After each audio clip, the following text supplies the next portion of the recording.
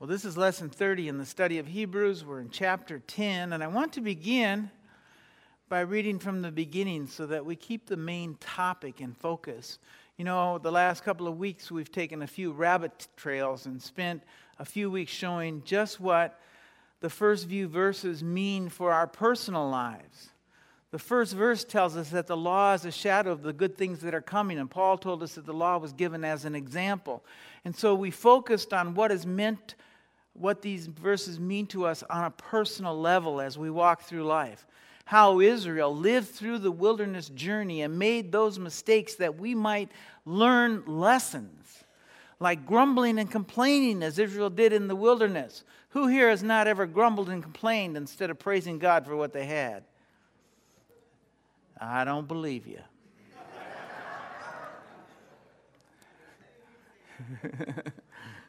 Or not trusting God to care for us and keep us as they did when they balked at entering the land. But the fact is, while all of that is absolutely true and great lessons for us and very important, that's not what the author is getting at here in the first few verses. He's comparing the offerings and Messiah. And I want to cover it today as he intended, because this is really one of the more faith-building passages of Scripture. So let's begin by reading the first few verses. It says, "The law is a shadow of the good things that are coming, not the reality themselves. For this reason, it can never, by the same sacrifices repeated endlessly year after year, make perfect those who draw near to worship. If it could, would they not have stopped being offered? For the worshipers would have been cleansed once and for all, and no longer have felt guilty for their sins. But those sacrifices are an annual reminder of sins, because it is impossible for the blood of goats and bulls to take away sins." You see, the focus of the author in this section of the letter is that the offerings are a shadow of the coming of the offering of Messiah. The word for offering is korban, and it means something brought near. The korbanot, or the offerings, were given by God for the people to draw near to God, either because sin had separated them from God, or just because they wanted to draw nearer to God, as in the case of the peace offerings. The offerings were God's teachings of the Messiah. They foreshadowed the Messiah who would come and bring the ability for the offerer to truly be reconciled to God and draw near to God on an eternal basis. Understand that without these offerings, the world would have no clue as to how to draw near to God. What God required to cleanse one from the sin that had separated them from Him. So the offerings taught the world the cost of their transgression, and that it would take a life given for them to draw near to God once again. And they were shadows, not the reality themselves. The offerings were unable to make perfect forever the offer on an eternal basis, but they foreshadowed the one whose offering would make perfect forever those who wanted to draw near to God. And I think we covered this pretty well. But now we're going to move on to verse 5, and it says, "Therefore, when Messiah came into the world, he said, 'Sacrifice and offering you did not desire, but a body you prepared for me. With burnt offerings and sin offerings you were not pleased.'" Okay, so the first thing we need to correct here is it says, a body you have prepared for me. And it's really a quote from the Septuagint on Psalm 40. And it's not very good, because if you look at the Hebrew, it would literally say, "But ears you have dug out for me." And the Hebrew Bible, as well as the King James, in an effort to make it clear, read, "But ears you have opened for me." In other words, you have opened my ears that I can hear your commands and I can obey your words. The Targum renders it much the same way. It renders it this way: "You have scooped ears for me to hear your redemption." And I really like the way the Targum put it, because that is exactly what Messiah did for us all. So here's the ticket. Messiah was born into Israel. He had his ears opened that he might hear God and keep his commands, that he might fulfill Deuteronomy 18 and speak the very words of God. And we get the same thought of ears being opened in Isaiah chapter 50 in verses 4 and 5. It says, the Lord has given me an instructed tongue to know the word that sustains the weary. He wakens me morning by morning. He wakens my ear to listen like one being taught. The sovereign Lord has opened my ears. I have not been rebellious. I have not drawn back. It's speaking of the Messiah, and if we were to read farther, it would go on about Messiah's suffering. And in this passage about the Messiah, he tells us the Messiah's ears have been opened to hear God. He did not rebel. Or we could say he did not stray from those words and those commands, but he kept the commands of God. God instructed his tongue to speak the word of God. As Deuteronomy 18 tells us, Messiah would speak the very words of God. And so, in the case of Hebrews 10, the author quotes the Septuagint saying, a body you have prepared for me. But the Hebrew more accurately says, my ears you have opened. And it would be more accurate. Why would he need his ears to be opened? Well, if you read the words of Deuteronomy chapter 29 and verse 4, which Paul had done, and he quotes in Romans chapter 11, we find out why. It says in 11 verse 6, God gave them a spirit of stupor, eyes that could not see, and ears so that they could not hear to this very day. So Paul tells us why Messiah's ears need to be opened. Because God had given Israel ears that could not hear. So again, the reading, my ears you have opened, really makes much more sense. He says, with sacrifice and offerings you were not pleased. And this again is kind of a contradiction to some of the rest of the Word of God, because God will often say of the offerings, a sweet savor, a pleasing aroma, and so forth. He says, with sacrifices you were not pleased. And so what does he mean? Contradiction is kind of a contradiction. Well, if we look at Psalm 50, we can probably understand a little better. It says in verse 15, the Lord has opened my lips, and my mouth will declare your praise. You do not delight in sacrifice, or I would bring it. You do not take pleasure in burnt offerings. The sacrifices of God are a broken spirit, a broken and contrite heart. O God, you will not despise. You see, God was not pleased with the death of sheep, goats, and bulls. But what he was pleased with was the contrite heart that brought them. That was a sweet savor to the Lord. However, what is truly a sweet savor to the Lord is conveyed to us in Proverbs chapter 21, verses 2 and 3, where it says, all man's ways seem right to him, but the Lord weighs the heart.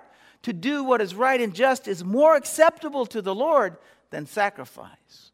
And again, in 1 Samuel chapter 15, verse 22, it says, does the Lord delight in burnt offerings and sacrifices as much as in obeying the voice of the Lord?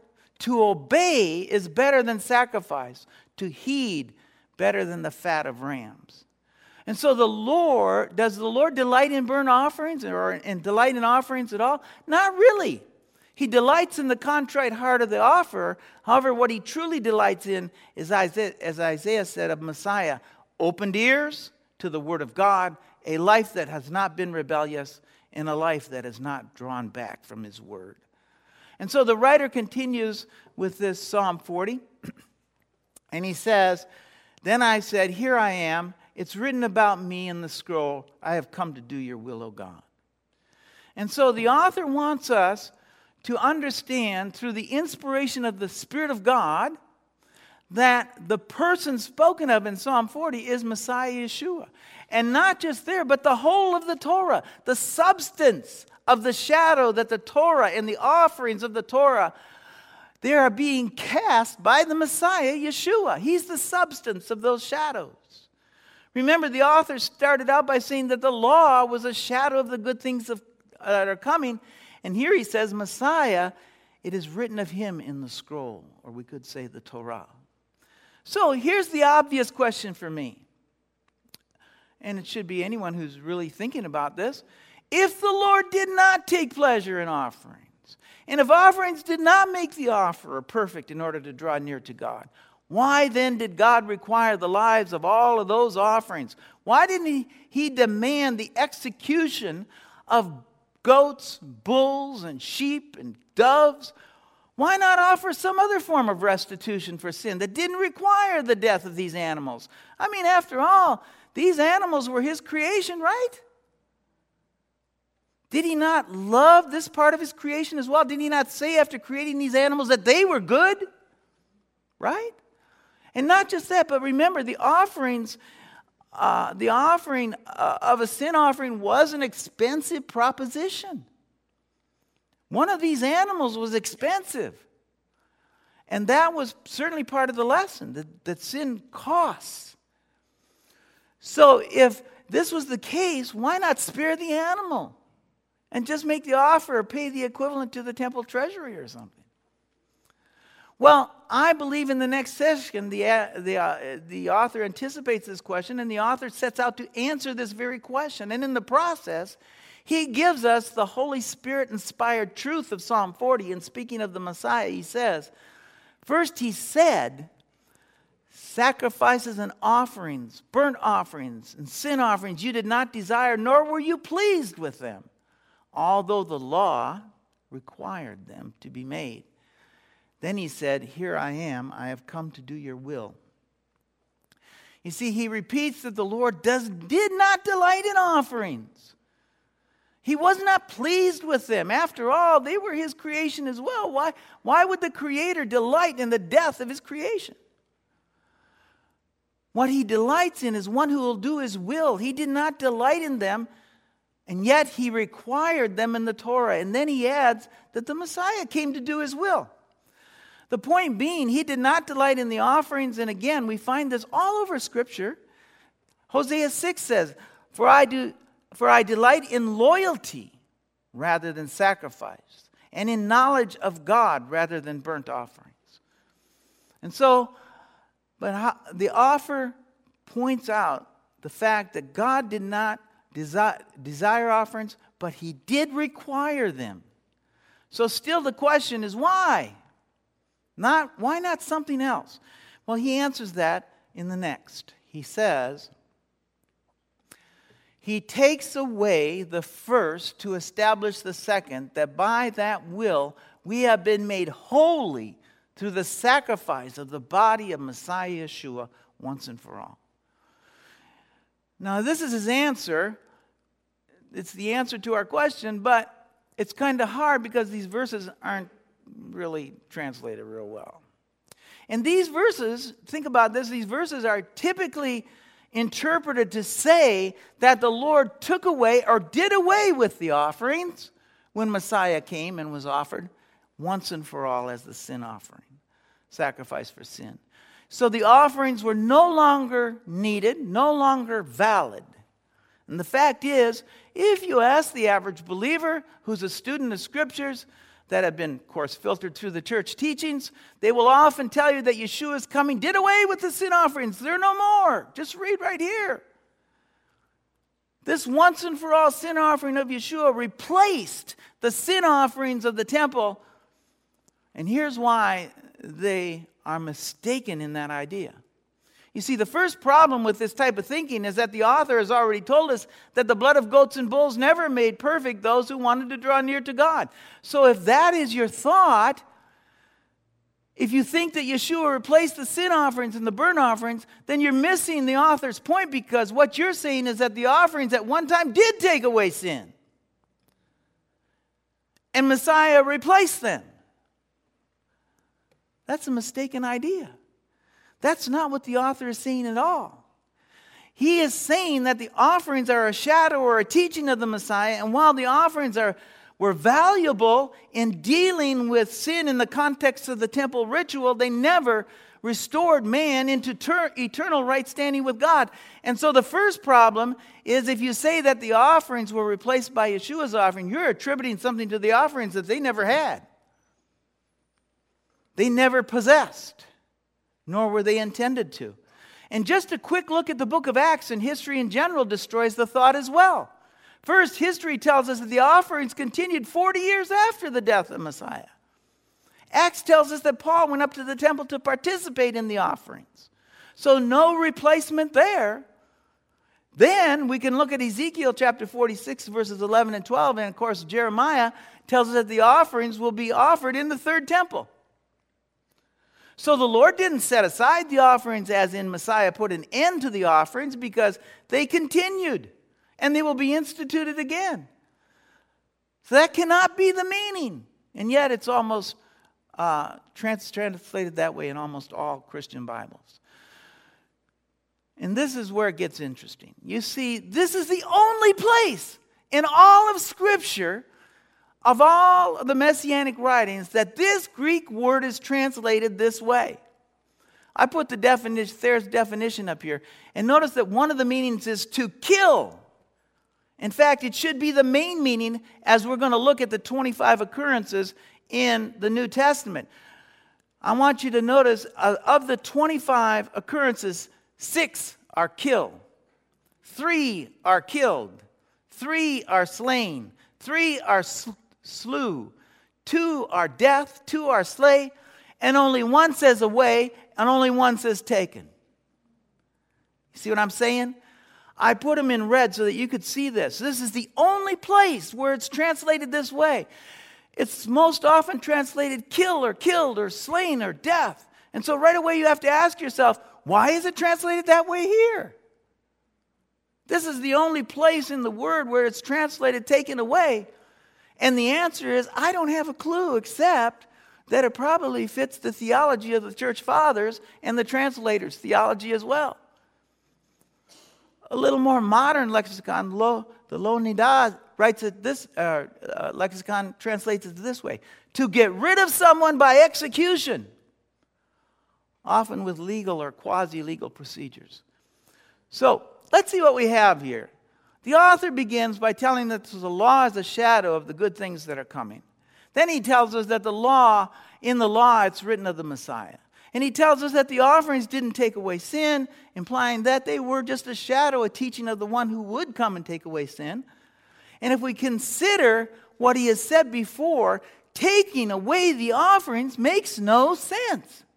But if we look at this in the Greek, it could be translated this way. I put a few things in parentheses. That wouldn't be part of the translation, but just to help you understand. He put to death the first, which would be the offerings, to establish the second, which is the will of God. And by that will, we have been made holy through the sacrifice of the body of Yeshua the Messiah once and for all. He put to death the first or the offerings, to establish by way of being shadows the second, which was actually the will of God. And that will of God was that Messiah would come and suffer once and for all sin. All the offerings foreshadowed. As Yeshua said, this is the will of God. He tells us what the will of God is in Matthew chapter 26. As he's in the garden, he says, going a little farther, he fell on his face to the ground and prayed, Father, if it's possible, take this cup from me, yet not as I will, but as you will. It was the will of God that Messiah die and accomplish what the shadows foretold. And the reason is the ultimate will of God, stated for us in John chapter 6 and verse 40. It says, For my Father's will is that everyone who looks to the Son and believes in him shall have eternal life. In other words, he put to death these shadows of the Messiah to establish what Messiah would come and do. Not the offerings are over, but God put these offerings to death to foreshadow the true offering that would make perfect those who want to draw near to God. And if we translate it that way, it certainly keeps in mind the original thought. The law is a shadow of the good things that are come, but not the realities themselves. For this reason, it can never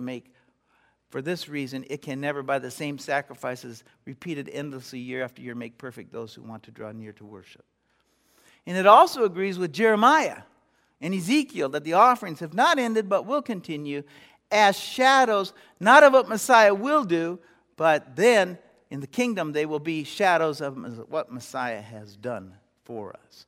And the writer continues in verse 11. He says, day after day the priest stands and performs his religious duties. Again and again he offers the same sacrifices which can never take away sin. Something we haven't covered yet and you may not have considered, the sin offering didn't take away intentional sin. The sin offering was only for unintentional sin. Slip-ups, mistakes.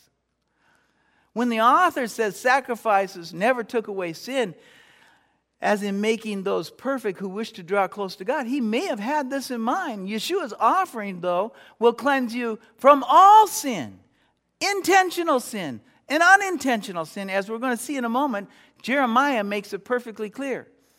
But before that, we get to verse 12, and it says, when the priest had offered for all time one sacrifice for sin, he sat down at the right hand of God. Since that time, he waits for his enemies to be made a footstool, because by this one sacrifice, he has made perfect those who are being made holy. Messiah's sacrifice, once and for all sins, and by that one sacrifice, he did what no offering could have done. He made perfect forever those who are being made holy. You're made perfect. Isn't that comforting? I mean, think about it. Make a mistake, and you're covered. Just get up, repent, and go on with Yeshua, who has and is perfecting you. And he'll quote Jeremiah now to tell us just how complete this is. He says this in verse 15. The Holy Spirit testifies to us about this. First he says, this is the covenant I will make with them after that time, says the Lord. I will put my laws in their hearts and write them on their minds. And then he adds, their sins and lawless acts I will remember no more. Remember that the offerings were for unintentional sin, but Yeshua's offering is for intentional sin as well.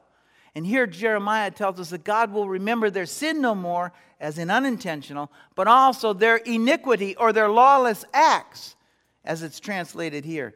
And the Hebrew word here is avon. It means iniquity, mischief.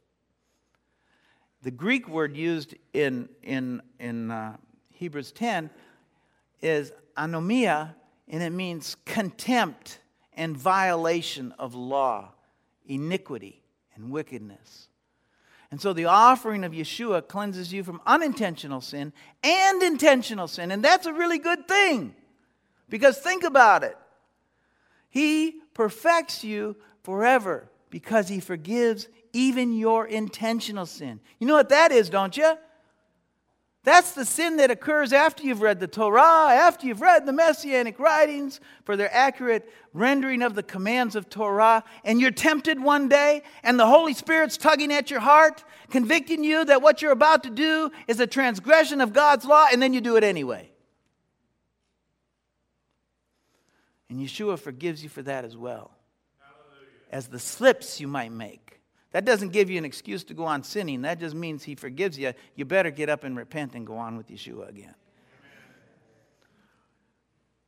Now listen to the end of this, or the next few verses. It says, and where these have been forgiven, there is no longer any sacrifice for sin. Therefore, brothers, since we have confidence to enter the most holy place by the blood of Yeshua, by a new and living way opened for us through the curtain, that is his body. And since we have a great high priest over the house of God, let us draw near to God with a sincere heart in full assurance of faith, having our hearts sprinkled to cleanse us from guilty conscience, and having our bodies washed with pure water.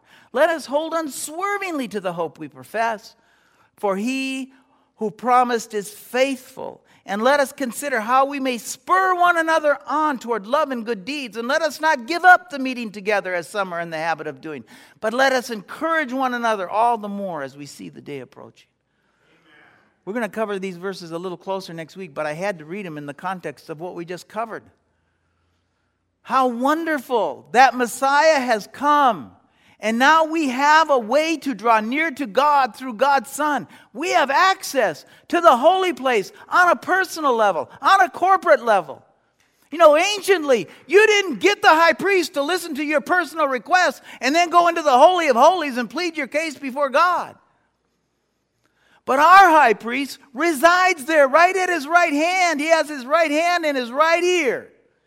And He's listening to your personal requests as well as the pleas you make on a corporate level, the pleas you might make for Israel and for others. Amen. And this is so, what He's saying is this is so that we may serve God by spurring one another on toward love of our neighbor and good deeds, that we might serve God by gathering together to encourage one another and be encouraged as we see the day of trouble approaching. We've been cleansed of unrighteousness, and that we have now access, and we can now serve the living God. You know, this is truly one of the more wonderful books of the Bible as you really start to read this and understand it, but it's been so badly translated. And you can begin to see why this amazing book is such an amazing book. You know, I know of nowhere else in Scripture where the totality and the completeness of the gospel is laid so bare for you to see. Nowhere else where the intricacies of God's plan are made so clear for us to see, stated so plainly for us. And when you understand this, then you begin to realize what there's such an attack on this book over the centuries. Over the centuries, men have tried to remove this book from the Bible. And even today we have heretics trying to remove this book from the Bible in the Messianic movement. There's an attempt to discredit this book. And praise God that they failed and we have this wonderful book because God is in control. Amen?